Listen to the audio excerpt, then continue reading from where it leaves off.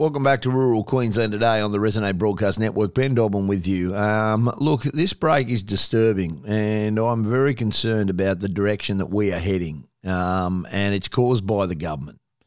Youth crime has never been a bigger talking point, not just in the metropolitan areas, but also in the regions. Started in Townsville. We've seen it out in Mount Isa. We've seen it through everywhere. And we've seen Toowoomba, which is a major business hub for agriculture, really under sufferance. So I was absolutely blown away when I was given vision of a tobacco shop in Toowoomba selling knives. And I'm not just talking any knives. I'm talking dead set weapons and knives that have been used. They are gangland knives, they're hunting knives, and they're being sold out of a tobacco shop. And this is serious. This is dead set happening in Toowoomba. The shop in Ruthven Street, the photos were sent to, was adjacent to a beautiful coffee and gift shop.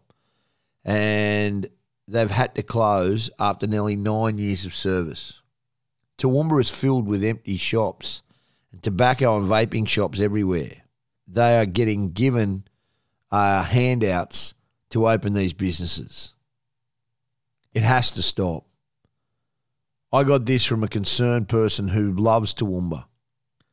And when you go into a tobacco shop or a vape shop, to see the calibre of the weapons and knives that are for sale in the front window is disturbing.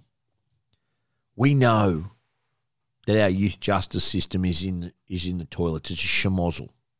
We absolutely know how much damage this is doing to the social and economic outcomes in this state. There is so many families that are going through this because their children are subject to this bullying. They're part of the youth crime gangs. They're roaming the streets, and the police are at their wits' end. They are doing the most unbelievable job you could ever ask for the police. But what's the government really doing? And how serious are they about tackling this issue? Because why would you go and let vaping shops and tobacco shops, and I've been down Ruthven Street in Toowoomba, they're full, they're everywhere. I was in Sydney for the last couple of days, and you wouldn't believe just how many on every corner.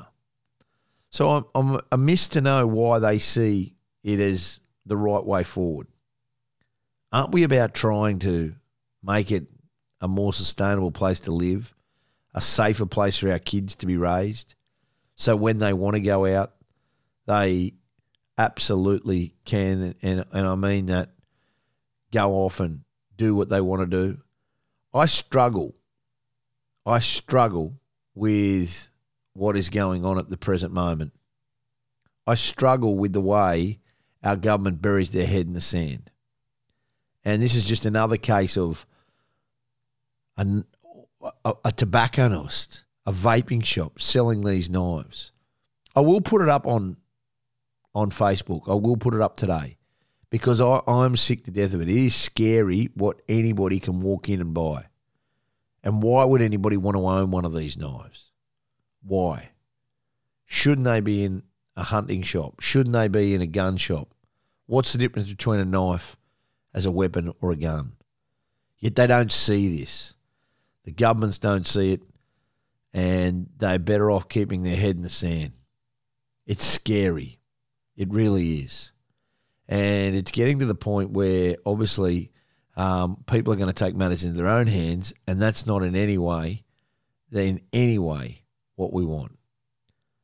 The push to transform iconic venues, and I can't believe this, but Lord Mayor Adrian Schrinner has pushed to transform the R&A showgrounds for sport. Now, this is over the debate and the debacle, which is the rebuild of the Gabba. And everybody's going, where do we go? Where do we go? Well, Adrian Schrinner says he believes that the sporting teams need to play in Brisbane. I agree. So the push is to reform and transform the R&A showgrounds into a stadium suitable to host AFL and cricket.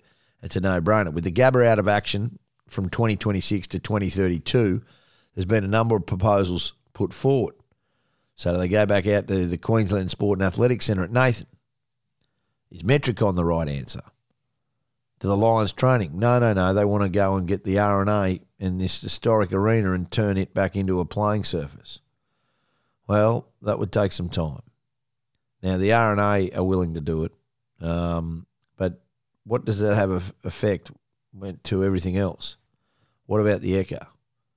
Now, I don't know whether or not everybody wants to do that, but there is access for train stations and all these other things, so time will tell whether or not they can get that over the line. And it'll be interesting to see exactly what goes on. Unbelievable. They shouldn't have been doing it. We're going to take a break, come back. This is Rural Queensland Today on the Resonate Broadcast Network. You're with Ben Dobbin on this Thursday morning, the 13th of July.